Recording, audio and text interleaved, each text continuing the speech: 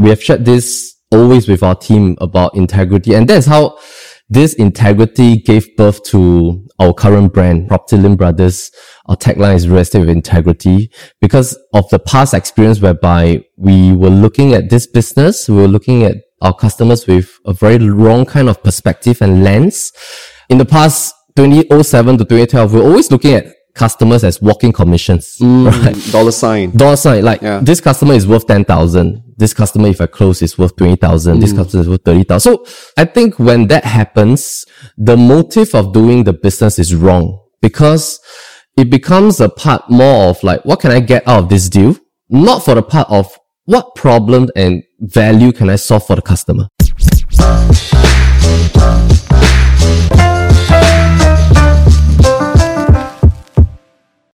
In this episode of #Highly Sought After, I had a chat with Melvin Lim, the CEO and co-founder of Property Lim Brothers team, one of Singapore's most well-known real estate brands. He also founded and spearheaded the backbone of Property Lim Brothers' in-house media team, which is dedicated to crafting unique angles for each client, putting the real in real estate. Now, Melvin was also a 2-time millionaire realtor in PropNext for the year 2019 and 2020. His property videos have already garnered over 49 million views, and his team hit a record high of 379 property sales over 2 years. So how did Property Lim Brothers stood out from the competition and stay top of every Singaporean's mind? Well, Melvin is in the house, so let's find out. Now, Melvin, I have to ask you this question. How have you always wanted to be a real estate agent? Right. Hi, Rick. I didn't even know this industry exists. Yeah. So, so I have, always been, doing a lot of different part-time jobs when I was young. Yeah. So a lot of sales related stuff, being the retail line, and my very first job was actually as a prison officer. Oh, yeah. My God. Prison officer to real estate agent. Yeah, that's right. A very big jump. Yeah. So as a prison officer under Ministry of Home Affairs, that was my very first full-time. In fact, the dabbling into the prison officer space, happened, after I dropped out of my uni, after a year 2 university degree. So I completed my uni during that 3 years as a prison officer. So I think the transition happens because during my 3rd year as a prison officer, I happened to chance upon a friend, and he shared with me that, you know, he's in the real estate space. He just started off as a first-year realtor, and that got me interested. And what did he say about the first year that got you interested? Right. So the very first thing, because I was very young at that time, I was already married. I also had my first child. When he showed me that, you know, he's always showing houses, meeting people every day, doing sales. And, of course, as a very young person, the key is that he mentioned that he's like clocking 5 figures a month, right? So being a prison officer, back then it was a very stable job. I got into the job because I wanted a very stable income. I wanted to get married young. Immediately after 3 months as a prison officer, once I got my 3 months pay slip, me and my wife, we got our first HDB property. Very efficient. Yeah, so we got married very young, have our first child at a very young age. And when he mentioned about the few key things, sales, real estate, and then of course the chance to have no limit to your income, that was the key thing that struck me. Yeah, so and it resonated because since a very young age, I've dabbled always in doing like door-to-door sales, selling credit cards on road shows during my uni days, doing a bit of retail stuff. So the connection that, you know, I have a chance to do sales, really gave me that renewed interest to see, you know, whether I should dabble into this industry. Fantastic. Yeah. Now, I have another question. Now, Property Lim Brothers, right, has been a well-known name here in Singapore, right? If you ask anybody, they will know your company. What I'm very curious to know is, what were some of the key inflection points during this last 14 years that led to the success today? Right.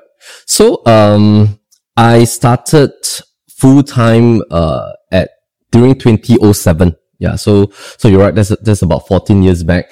Back then, when I came out from my full-time job, I still remember the very first thing was there were a lot of objections from my friends and families. They were all saying that, hey, you really have a very stable job. You know, as a prison officer, by default, you can go all the way to 50 years old. Back then, in my third year, I was also offered the position of an emplacement to a senior officer.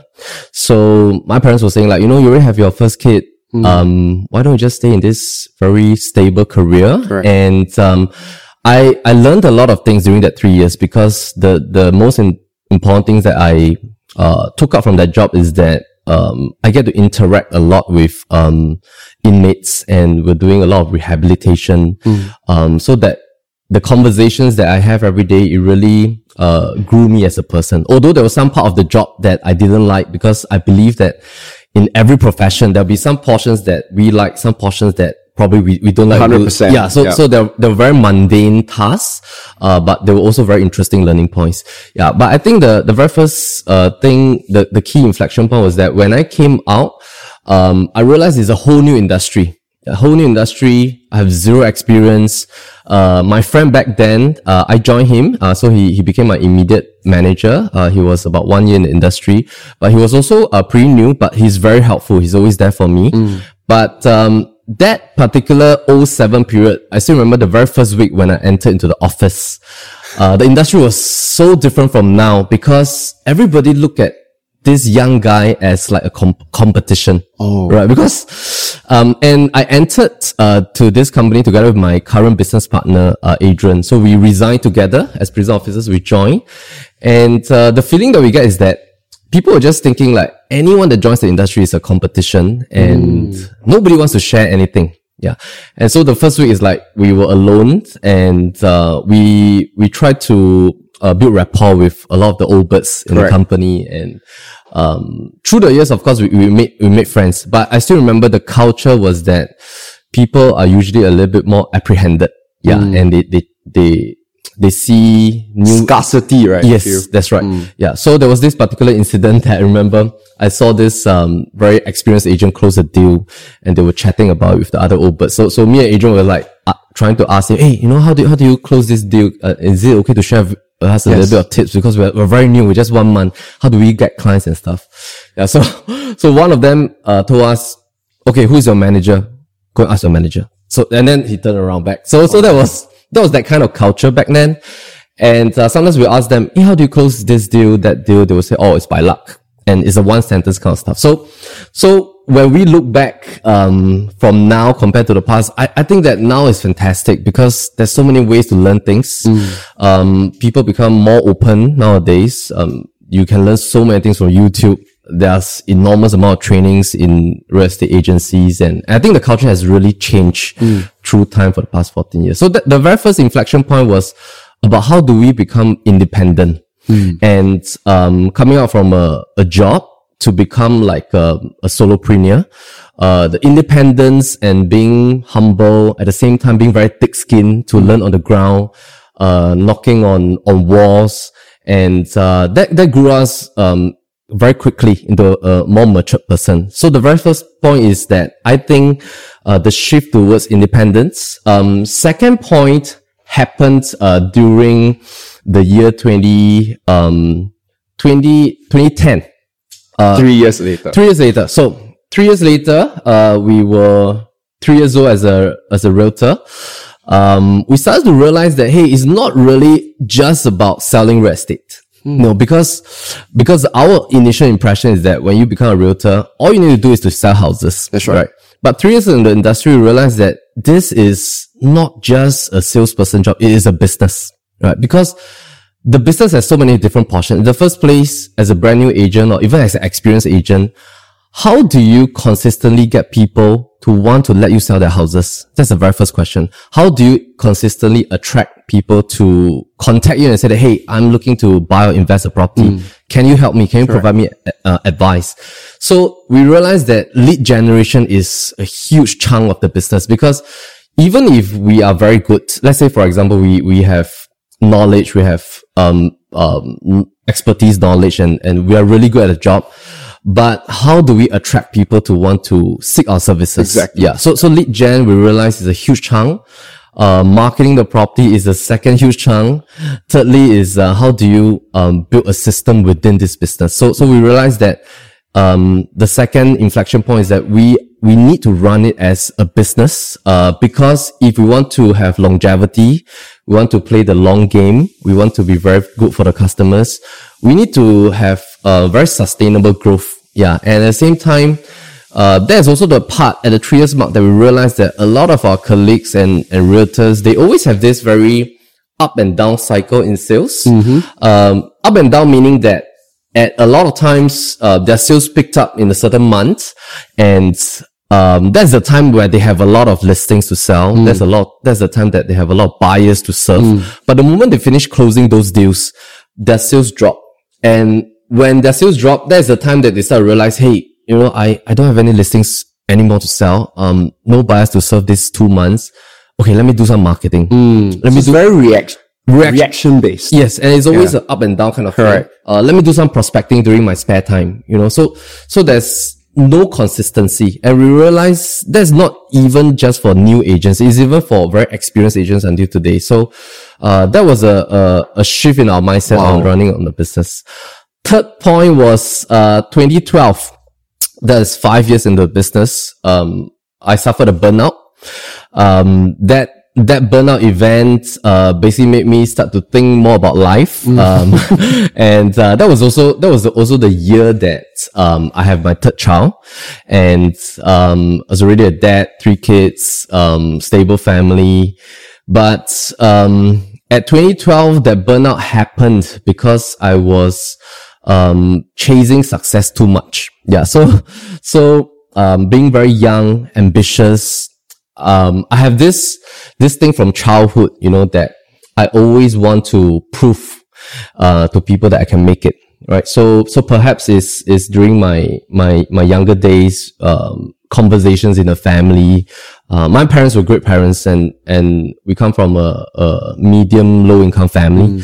My dad is a sole breadwinner. So my dad is always a very hardworking, responsible guy, but the conversations at home as me and my siblings grew up has always been revolving, hearing about money, right? Like parents will always say it's very hard to earn money. Don't spend too much. You know, in future when you grow up, just get a stable job, save more money. So it's always about money. Correct. So on one hand, we see our parents being very hardworking.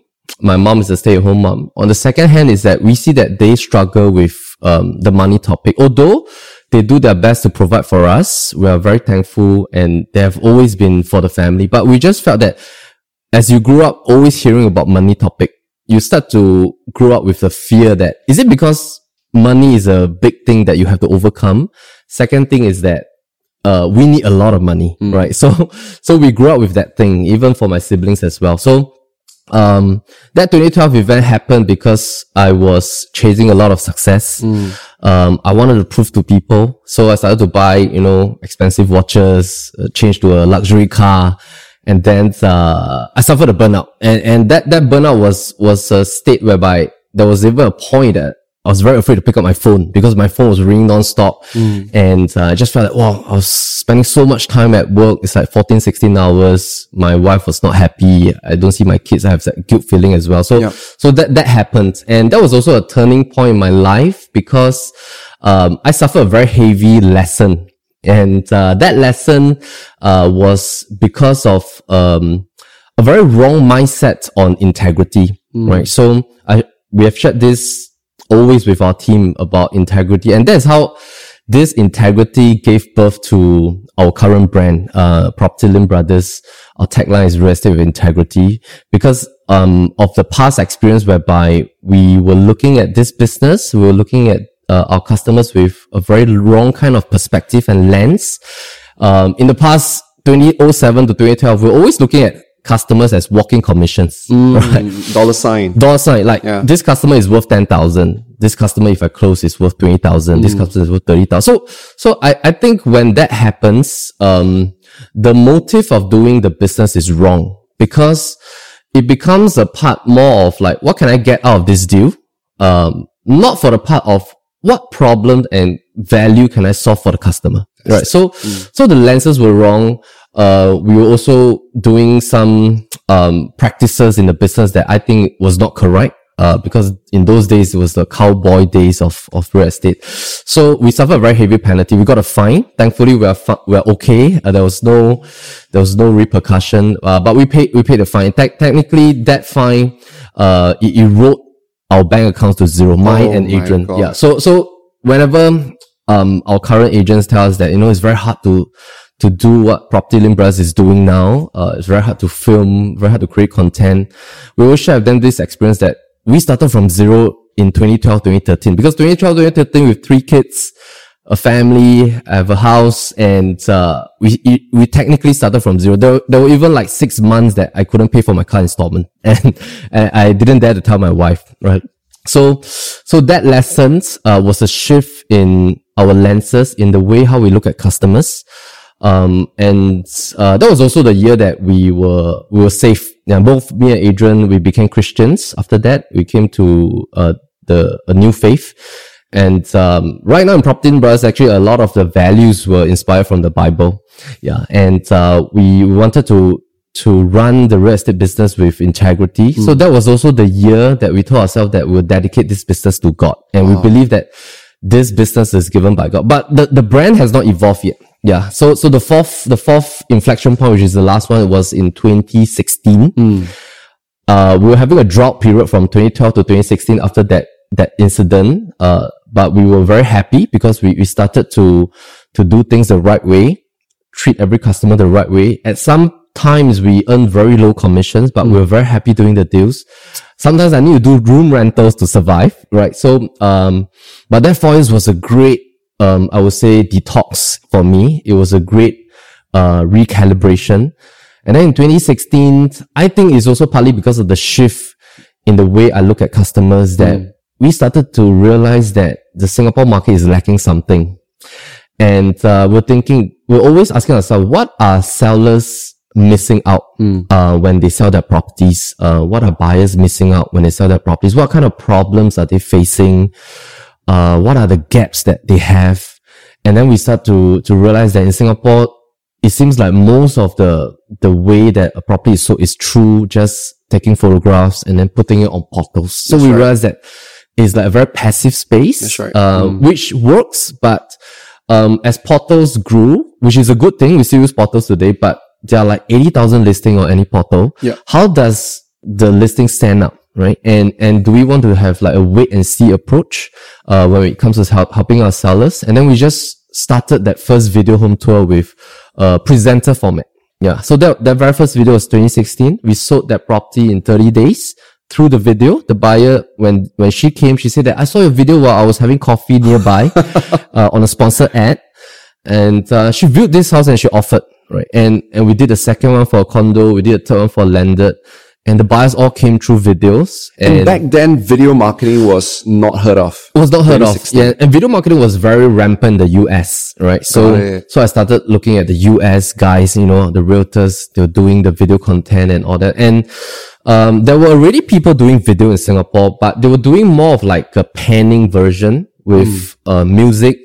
But nobody appears in the video. Correct. Not a presenter kind of presenter version. format. And we started to realize that this is a chance for us to make the property very mobile, because we can then bring this property viewing experience and we can then pump it into people's phones. And everybody was like having this thing with them, right? Correct. Yeah. And in the past, we used to do a lot of mailers to your door, but this is now your new home. Exactly. Right? Your mobile phone. Like Melvin is actually holding on his mobile phone for those who listen to the podcast, right? Right. And that's the best way for us to make the property mobile. And I can decide where I want to show the video on your phone, depending on where you are, by geo-targeting and stuff like that. Yeah. So that evolvement from 2016, 2017 started the entire space to media production, digital marketing and stuff like that. And I still remember back then, 2016, 2017, a lot of our colleagues and friends in the real estate space, they were saying that, why do you want to go through so much trouble to film, edit, put in subtitles and put in music? And why don't we just list it on the portals and sell it? Why don't we go through the extent? Correct. Yeah. How do you reply?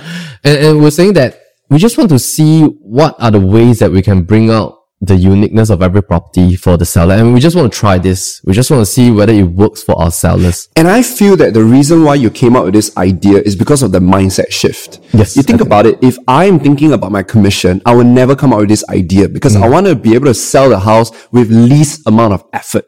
Right? But because now you're seeing it as I'm solving a problem for the customer, therefore you do whatever it takes to solve that problem. And then you came up with this idea. Yeah, we guess brilliant. so when we look back. That was brilliant. So those of you who are always thinking about, how to innovate, I guess Melvin has just given you the answer, right? The way to innovating is to be problem focused, to look for the next problem that you are motivated, you are, excited to solve for your customers and come out with all those brilliant ideas. And then next thing you know, you'll be a trendsetter in your own industry.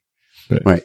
So now, Melvin, in the later part of the podcast, we're definitely going to ask you a little bit more about how do you market a property, right? How do you do it on video? How do you tell a good story? So those of you listening to the podcast, stay with us in this podcast because we are going to go into that in the middle segment, okay? Now, the title of today's podcast is how do you stand out from your competition and how do you, become top of mind? And I just want to give everybody a little sense of this real estate market. At least in Singapore.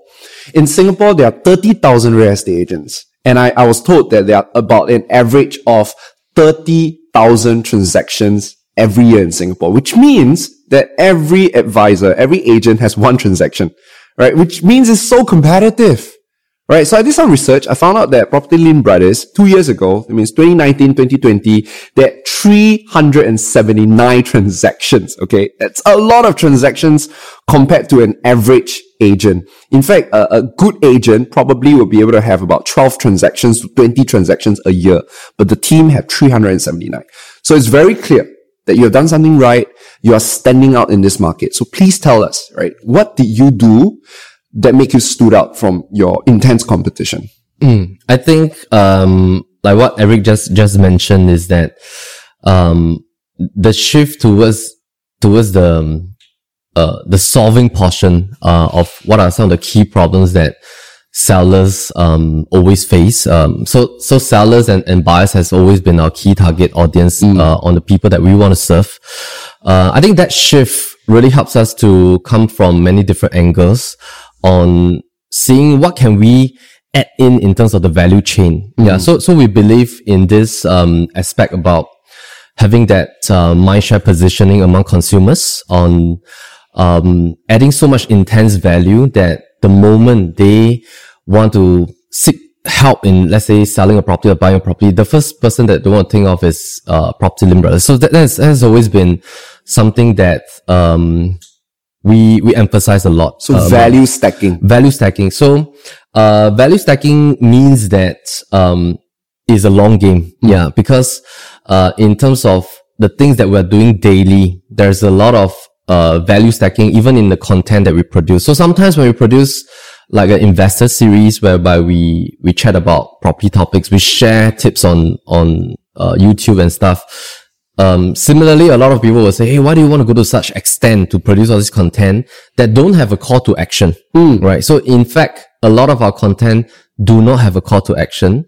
And, the key rationale is because we believe that we want to add in an enormous amount of value in the space, that anybody that is even not ready to sell their property, to buy a property, they get, education out of it. Correct. They learn something from you. They learn first. something. Yes. And, we believe that is a long approach that we have and we enjoy doing that. Yeah. Because, I mean, we have already been doing that one-to-one with customers, like sharing, tips, how to invest in properties, how to sell and stuff like that. But how do we do it in a way that, the content is evergreen? Yeah. And scalable. Scalable. Yeah. And I think that the key strategy is being content focused. Number two is that, to always know that, we need to be the expert advisor for our clients, because being the expert advisors then molds us into knowing, like, what is the next thing I need to learn, in order to help my customer better. And, we don't want to be a stagnation mode. Yeah. We always want to know that we need to be the expert person that our clients will want to seek. How do we gain more knowledge? How do we do more research? How do we analyze more? How do we see things from different angles? How do we find out what is the best product type in terms of the property space to invest in 2021 and things like that? So we want to be the expert advisor, but at the same time, how do we use this knowledge to benefit more people and not just going about doing transactions year after year, but at the same time creating content, sharing with more people, having that long game mindset. So I think the way that we stand out is really content driven and expert advice. Position yourself expert by deepening your knowledge or predicting, looking at what's ahead in the future and go figure out the solution before even your customers realize it's a problem. Yeah, that's right. And talking about this competition portion is that this has always been a topic in the real estate. So I think in every industry, right? People will always say, how do you stand out from a competition? Exactly. And sometimes my own associates, they'll ask me, like, oh, you see this competitor is doing this, that competitor is doing that, and stuff like that. So our approach has always been that, in actual fact, we spend very, very little time. I would say even for myself, I spend like almost zero time looking at our competitors. The key reason is because I've learned through the years that, it is better for me and our team to focus on mental energy, to focus on the customer, right? Because I'm sorry. Not sure he understands, so you have to repeat and elaborate. Okay. What do you mean by that when you say not putting mental energy on your competition and putting all your mental energy on your Apple Watch. Okay. No, that's awesome. Okay. Okay, so putting your I think the mental energy is important, because where we place our mental energy dictates your perspective, dictates your direction for your business, for your life. And I've seen this so much in 14 years. Like usually business people or entrepreneurs or even realtors, if they places their full mental energy just looking at what their competitors are doing, that's right. Sometimes it tips the scale from success modeling towards anxiousness.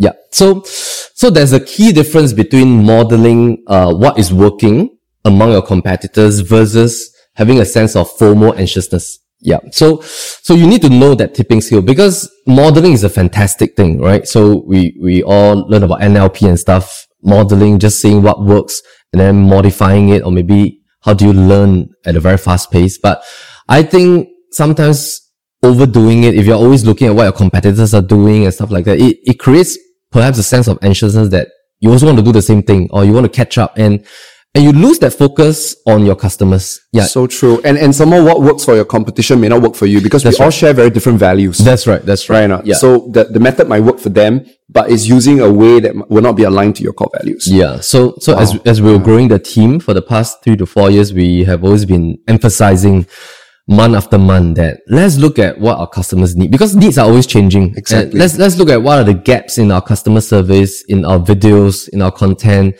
and what is the feedback from this customer? Have you gotten a review from them? And how can we do better for the next customer? So it has always been driving the team's mindset to look at the client instead of the competition. Yeah. So that's what we believe in. This is beautiful. And that actually gives you an unfair advantage, because you are way faster in predicting new problems, because your customers know best, right? Because they will tell you the problems and you solve it. Wow, this is fantastic. Personal story, that there was a period of time that, I'm also a very naturally competitive and ambitious person, right? And so our normal way is look at what your competition is doing and then go do it or do it better. But it really created anxiety. It really, early in the morning, because I will follow them and then I'll look at them on Facebook or Instagram, and there's no happiness, there's no peace, no rest. And I felt like I'm just always playing the catch-up game or the chase game. And even if I win, I never really feel happy about my win, because I'm always thinking about what's next. It's so amazing that whatever that you focus on, right, becomes your reality. You focus on your competition, you get anxiety. You focus on your customers, you get satisfaction. My God, Melvin, I want to give you a big high five. This is such a big takeaway for me, man. For anyone listening to this podcast, it's amazing. And by just doing, I'm getting goosebumps, by the way. Hey, this is Eric here, just dropping in to check in on you. Are you getting value so far from this interview?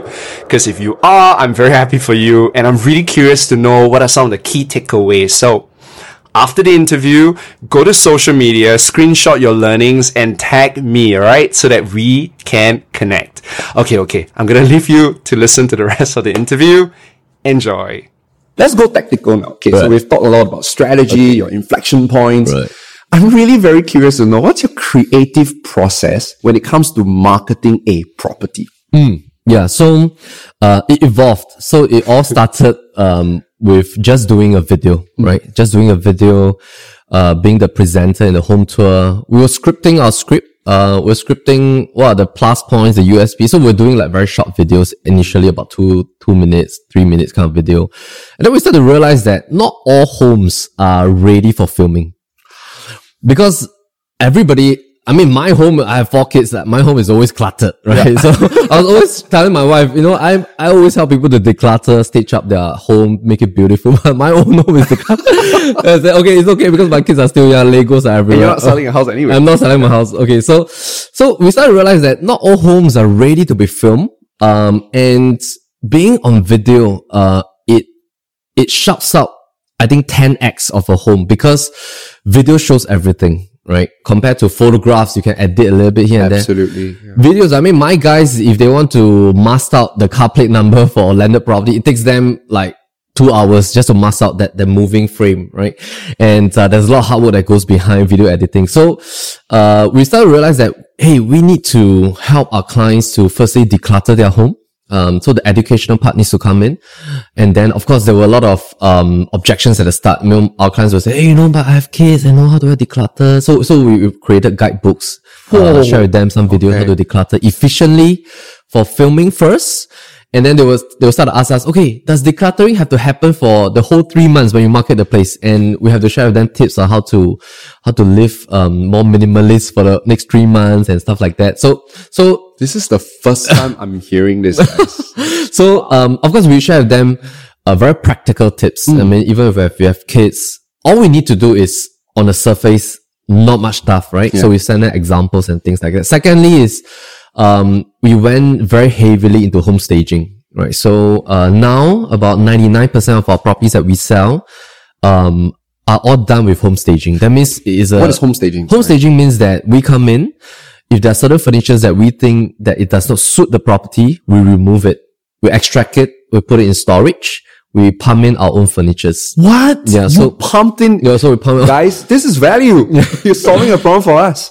Okay, keep going. Yeah, so which is the key reason why when a lot of buyers, they come to see the place, or when people look at our videos, say, why are your properties always so beautiful, right? So it's because of home staging. And home staging is not a new thing. It happened, in the 1980s, about 40 years back in US, right? So it started in US, and then the popularization of HGTV and stuff like that. But it's only in the last 3 years that Singapore picked up, right? And then now ASEAN, Malaysia, and all this, it picked up home staging. So it is a very key component because the very key reason when you visit show flats that developers are selling, because when you buy a new launch condominium, when you get your keys 3 years later, it's an empty house. Yeah. You get, the wardrobes done, kitchen cabinets, the aircons are done, but technically there are no furnishings, no furniture. But why is it that when you enter a show flat, it's beautifully renovated and done up? It's because home staging adds such a huge visualization to the eyes of the consumers. It's been proven in some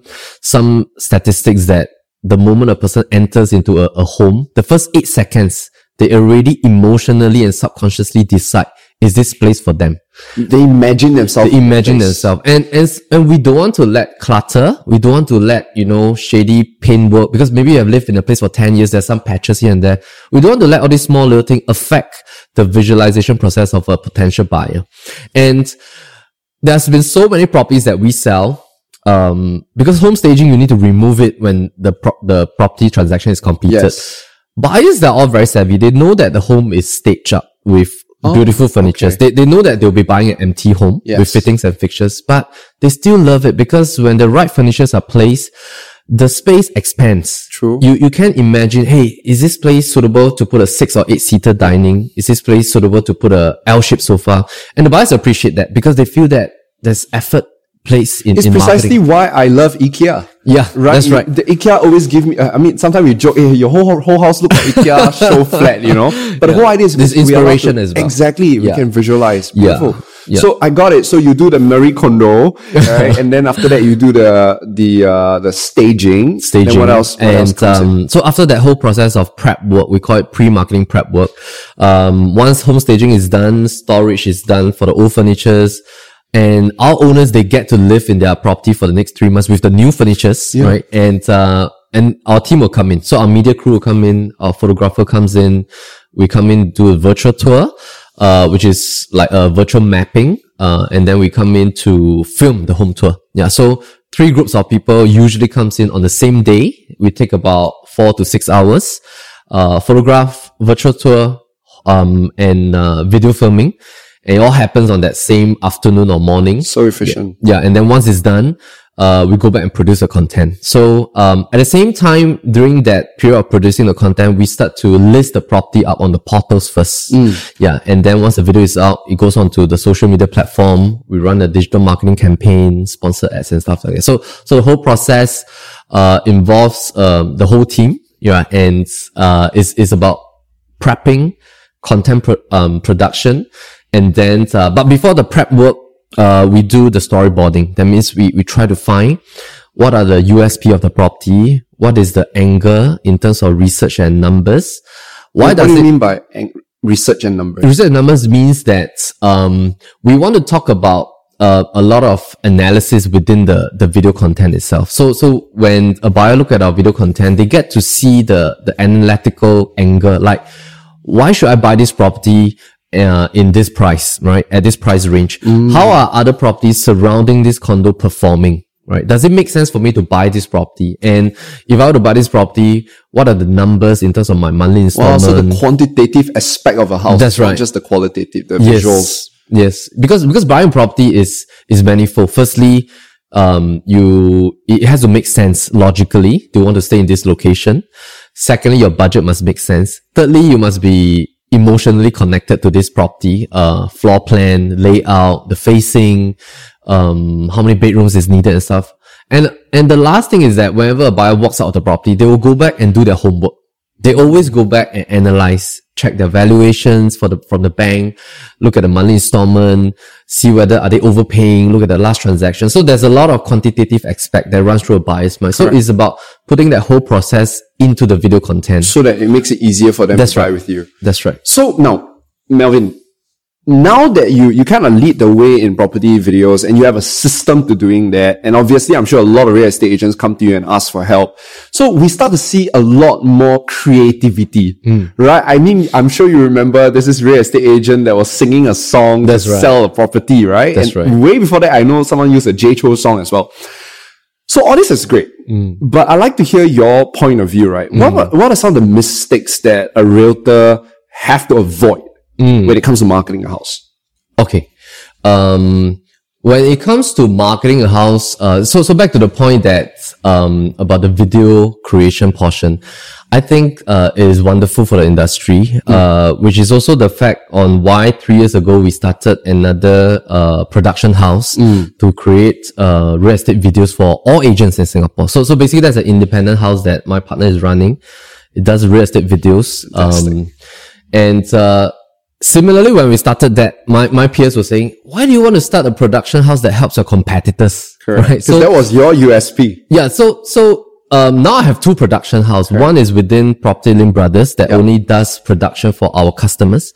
The other one is that, that production house is an independent house that does it for the whole industry. Correct. Right. So, my mindset has always been, how do we create more impact in the things that we do? Like, even when I'm doing this, how do we create impact in different ways? And not just in my own business, but how do we do that for the industry in a whole sense? Yeah. And I think we will definitely evolve into everything video in 2 years' time because because it's a natural phase for marketing, right? And Seth Godin always says that marketers spoils everything, right? So because when something works, everybody wants Start to doing it. do it. Yeah. And it's natural. It's a natural process for businesses. And so my mindset is that I always tell myself, let's adopt a very open mindset. Is great because having more people doing it, it also gives us a form of self-check on how can we do it better. You level up the whole playing field for everyone. Yeah, and we will just constantly do it better and better. That's what we tell our guys. Back to the question is Mistakes. that what are some of the mistakes that I think realtors will want to avoid is that the very first thing that I've noticed is the mindset and the back motive for wanting to do the video.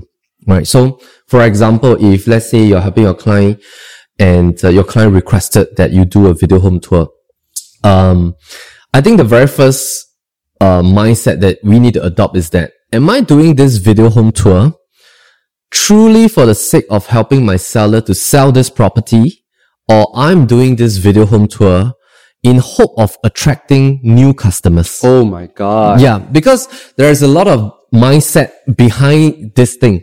So when I was doing videos like starting from 3-4 years back, a lot of my peers come to me and say, hey Melvin, I also want to do video, you know. So I will give them tips. I share with them how to do you need to put in subtitles? What kind of music do you choose?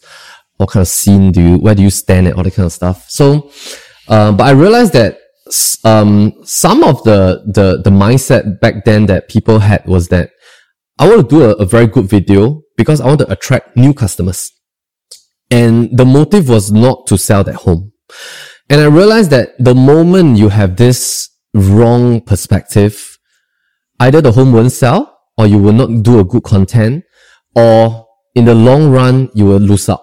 Because if your motive is truly just to sell that house, I can share with you that the video will look fantastic because you will think of ways and means to bring out the plus points of the place. Correct. Because your focus is the house, not you. Yes. And your focus is to let the house shine. Correct. Right. And the focus is really to make sure that a buyer is attracted to this house, that this house will sell. And so your creative angle will come in from there. But if you are placing your creative angle on attracting new businesses, then you'll be placing a lot on you. Very true. And you feel stressed doing it as well. Very true. So I think that's the very first thing. Second thing is that I think, to look at, I think is that performance anxiety. I mean, especially if somebody's doing video for the first few times, they always will have a form of performance anxiety about how people look at them. Right? What will my audience and friends say about the video in the comment section? How will people think of me? And I think when you look at the lens, the camera lens where you are filming, if you can imagine you're talking to a real person, to a real buyer that's physically coming to view the place, I think you will do well, right? Because you're just like talking to a buyer that you have been doing it for so many years. You've been selling properties for so many years. You just try to imagine you're talking to a real person. That's one. Number two is that doing a video home tour is hard work. You have to prep, to memorize the script, memorize your key points. You have to go through the edit with your editor. You have to be there. You have to sweat. You have to, after that, there's so many edits that round that you have to, ding dong a little bit with your own creative. And then the video is out. And when the video is out, just the content, you have to spend money to make sure somebody sees this content. Correct. You got to advertise it. There's a lot of hard work. And I think this is a good thing. So a lot of realtors feel stressed, about doing videos because they're very stressed about this whole experience itself. But I always share with them that what you're doing is a good thing for your customer because you're doing a huge extra step. Yeah, over and beyond. Yeah, and you don't have to worry about what people talk about you because end of the day, you took the extra effort to create a content for your client. You're doing a good thing for them. You don't have to be fearful about what other people are talking about you. Whatever comments or nasty comments that comes in about your English and stuff. That's right. I mean, even today I have broken English and stuff and I always have nasty comments here and there. But I think end of the day, if we can just remind ourselves that you're doing a good thing for your customer, that's, you'll be fine. Right. And it's a lot about how you think, how you internalize that. That's why the mindset is so important. It's very important. Because if I put myself first or I care a lot about what people think about me, more than care about what people think about a house, then those critics will affect me. That's right. Because my starting point is already wrong. That's right. This is so beautiful. I think that your advice doesn't just apply to realtors, but really any one of us who needs to be on the video. that the intention is so important. Am I really creating this video to educate, to elevate, to encourage, or am I really just using this video to self-promote myself? Yes. Right? Yes. I think it's super important. Now, since we're talking about self-promotion, right? Do you think that personal branding has a place in the real estate industry? Because, one of the common conversations I get a lot is that, no need. We just need to make sure we focus on creating a good marketing video, sell the property enough already. People don't really care about the property agent. Is that really true? What's your thoughts? Yeah, very good question. I think, in the, being as a realtor in the real estate space, the realtor is part of the product. Yeah. So I was just sharing this story about, me buying my first car with my team, right? So back then when I exited from the prison service as a prison officer, me and Adrian, we went to buy the same car. We went to buy the same Toyota Vios, right? That incident of purchasing my very first car taught me a lot of things, because as a consumer, I walked into a Toyota show flat, Borneo Motors, I still remember. I walked up 45 minutes later, because the salesperson allocated to me was and back then, because I was very young, I was like 26 years old, and I wasn't so bulky, I was a little bit more thin and stuff like that. So when I walk in, I got a feeling that salesperson didn't really treat me as a customer, in a sense that he was like thinking, can you really afford a car? Yeah, exactly. He did what a lot of people, what you mentioned just now, which is people see human beings as a dollar sign. How much are you worth? Yeah. And I'll treat you according to how much I think you can bring the money back to me. That's right. I think that's what the guy and after that experience, it was like, I was asking questions, not really answering me. It was one word question and stuff. So I just felt that the level of customer service is very low. And, I exited from the show flat. I went back to the same showroom, Borneo Motors 1 week later, and I specifically asked for a different salesperson. Yeah, so the manager allocated me a lady, as you remember. The lady was in her 40s, right? Level of customer service is perfect. And it is like, she is really so enthusiastic. She don't even care that I'm wearing Bermudas. She don't even care that how much I earn. She was just sharing with me everything about every car. And I bought the Vios from her. And when I was filling out the form in one of the table, the manager kind of asked me, how was the experience, everything. And I happen to find that she's a top sales here. There you go. Yeah. And I think that's so important, because at the point of entering into the real estate industry, I realized that the salesperson actually forms a huge component of the product, because I might not go back to Borneo, but I really wanted to buy that Vios because that's all I can afford, right? And I might just change to Nissan, for example, because of the salesperson.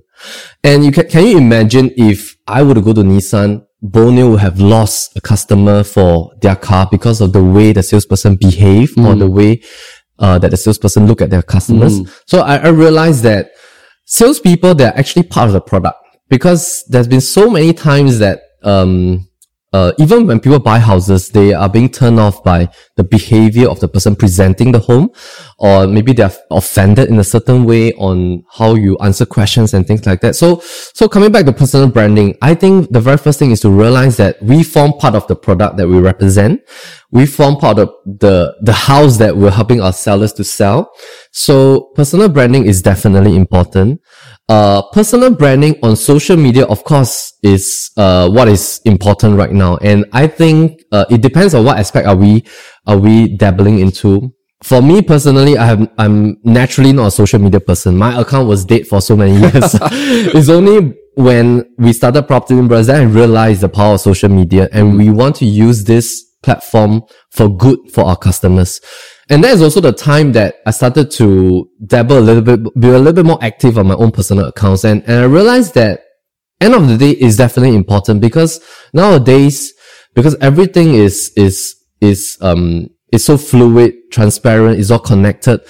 Consumers want to know who are the real people behind the realtor, right? They want to know what I see on screen, is it the real people on your daily life? Exactly. Are you the same you, right? Exactly. Or are you putting up a front, right? So I think people also want to know who are you as a real person, how many kids you have, what kind of lifestyle do you have. So I think more or less is important, is connected.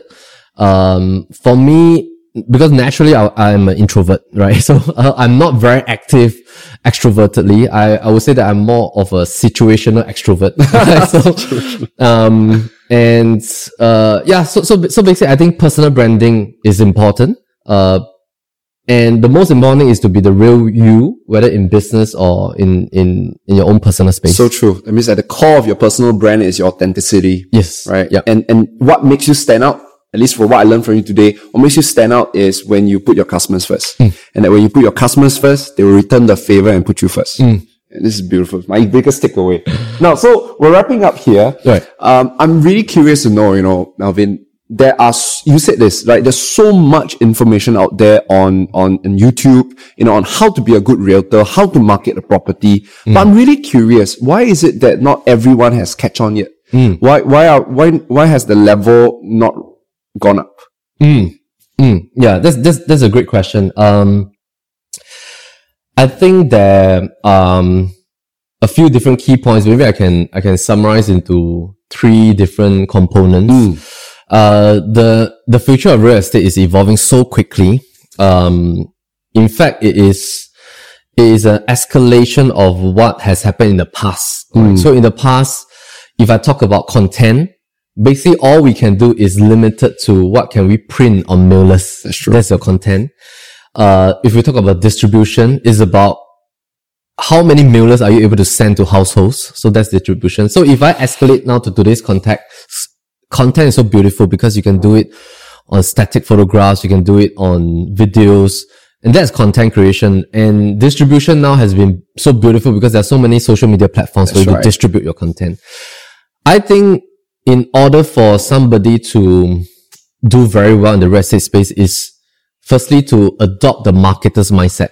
Yeah. That means, we are not just transactors, because in the past, real estate agents has always seen themselves as transactors. That means they are transacting deals. Yeah, like a broker. Yeah, they are a broker. Yeah, a middleman. But now it has evolved into a marketer kind of mindset. That means as a marketer, if you put on and adopt that mindset, how do you see things differently? How do you see a property differently? How do you market it creatively? How do you infuse solutions to solve it? For example, if let's say this property has a very odd layout, how do you come up with new floor plans after you discuss with the architect, the builder and stuff? How do you propose it to the buyer to help them to visualize, hey, if you spend 50,000, that's what you can do with this house if you buy it later.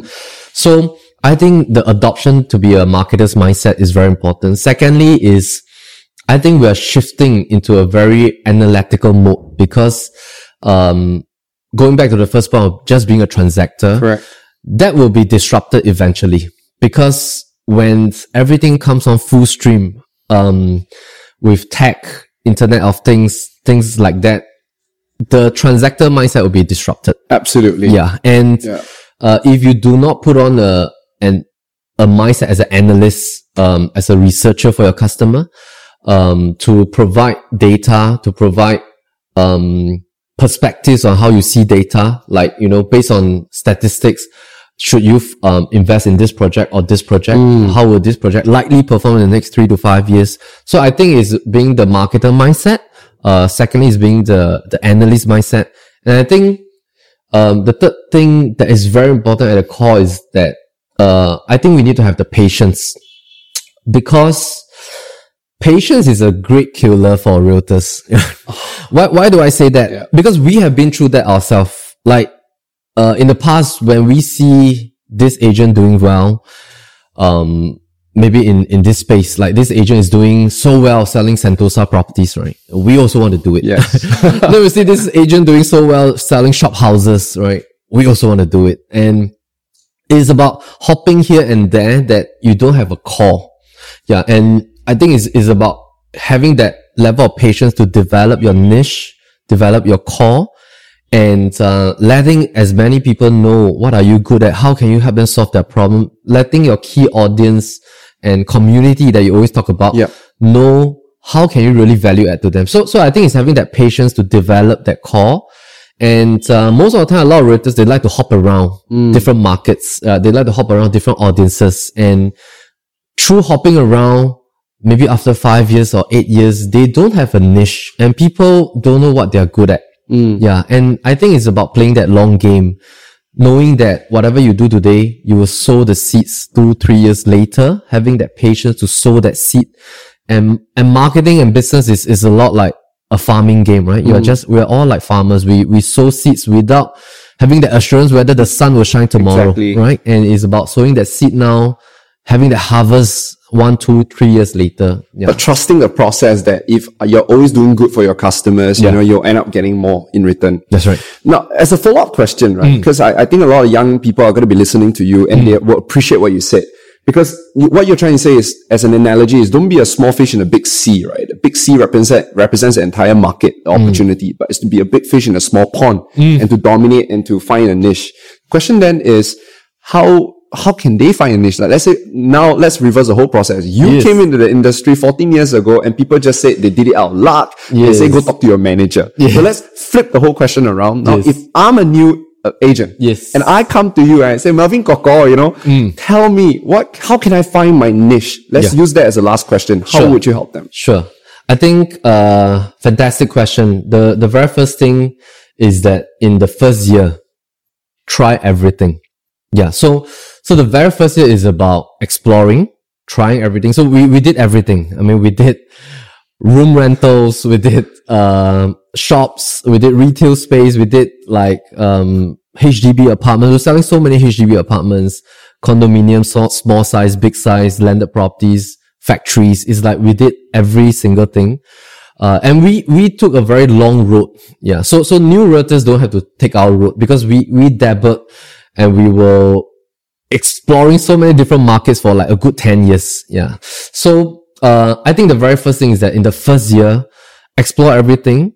Find out what is, firstly, the key audience that you enjoy serving, right? The key audience. Secondly is what is the type of asset type, what is the type of property type that you enjoy doing, right? And you have a passion about in terms of finding that USP for that particular type of property. So for example, if you love to do commercial properties, what do you love about the commercial property? Like what kind of angles, and is it because you love the way that people can invest without ABSD and stuff like that? Or if you really love landed properties, is it because you appreciate architecture, you like the different types of landed property in different parts of Singapore?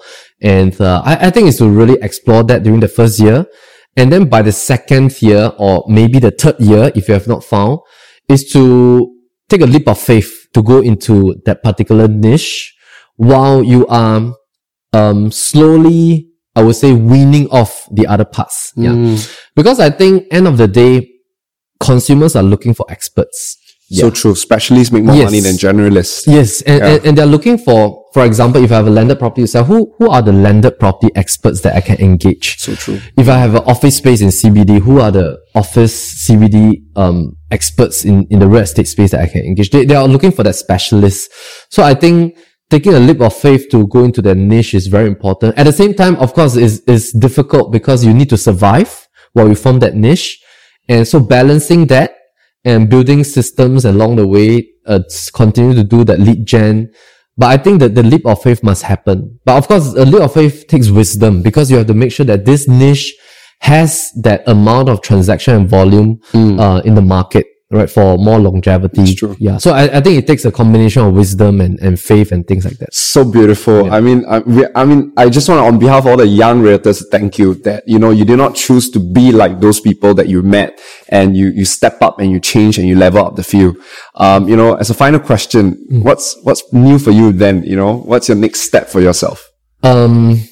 So 2021, is all about, how can we continue to do micro innovating in terms of looking at the entire process that a client on board with PLB till the completion of selling their home successfully, and how do we continue to elevate the whole experience, plug any gaps that we see. So we call that micro innovating. Macro innovating is about how do we have a broad-based approach for the entire local real estate market? So, which is the key reason why we set up our PLB Insights team. So it's a research arm within our team that, we have specialized people to analyze data come out with research papers every week. And then how do we use that to value add to our consumers on a broad-based approach, looking at, 2021, 2022, what are some of the places that we can invest in? What are some of the properties that are picking up the capital growth path, or where are the rental plays and things like that. So that's macro and micro. On a people's basis, this is also the year that we are rapidly growing our people internally. Also looking for like-minded people to join our team, because we want to expand. And we believe that expanding with like-minded people in the sales team, in the media production team, it creates more good value for our customers. So we believe in continuous growth. And putting in a lot of time on training our people, making sure that customer service continues to do better and better. Picking up the analysis mindset to our people, and training everyone to be marketers and analysts, and so that's the three things we're doing. Busy, like yourself. Busy. But with the intention of serving your customers and now the industry as well. And that's brilliant. That's beautiful. I just want to thank you, Melvin, for taking the time to have a chat with us. Thank you. Thank you for having me here. I'm sure a lot of listeners would love to get to know you. Sure. Where's the best place to reach out to you? Just go to our YouTube channel, Property Lim Brothers. We're on Instagram, same Property Lim Brothers. My personal IG is Melvin_Property Lim Brothers. So very easy to find us. Very easy to find you guys. I'll go to our website, propertylimbrothers.com. Right. And for those of you in Singapore, if you're looking for someone to market your house, I think you now know who you to pick. All right. Thank you so much, Melvin. Thank you, Eric. Bye-bye. Thanks.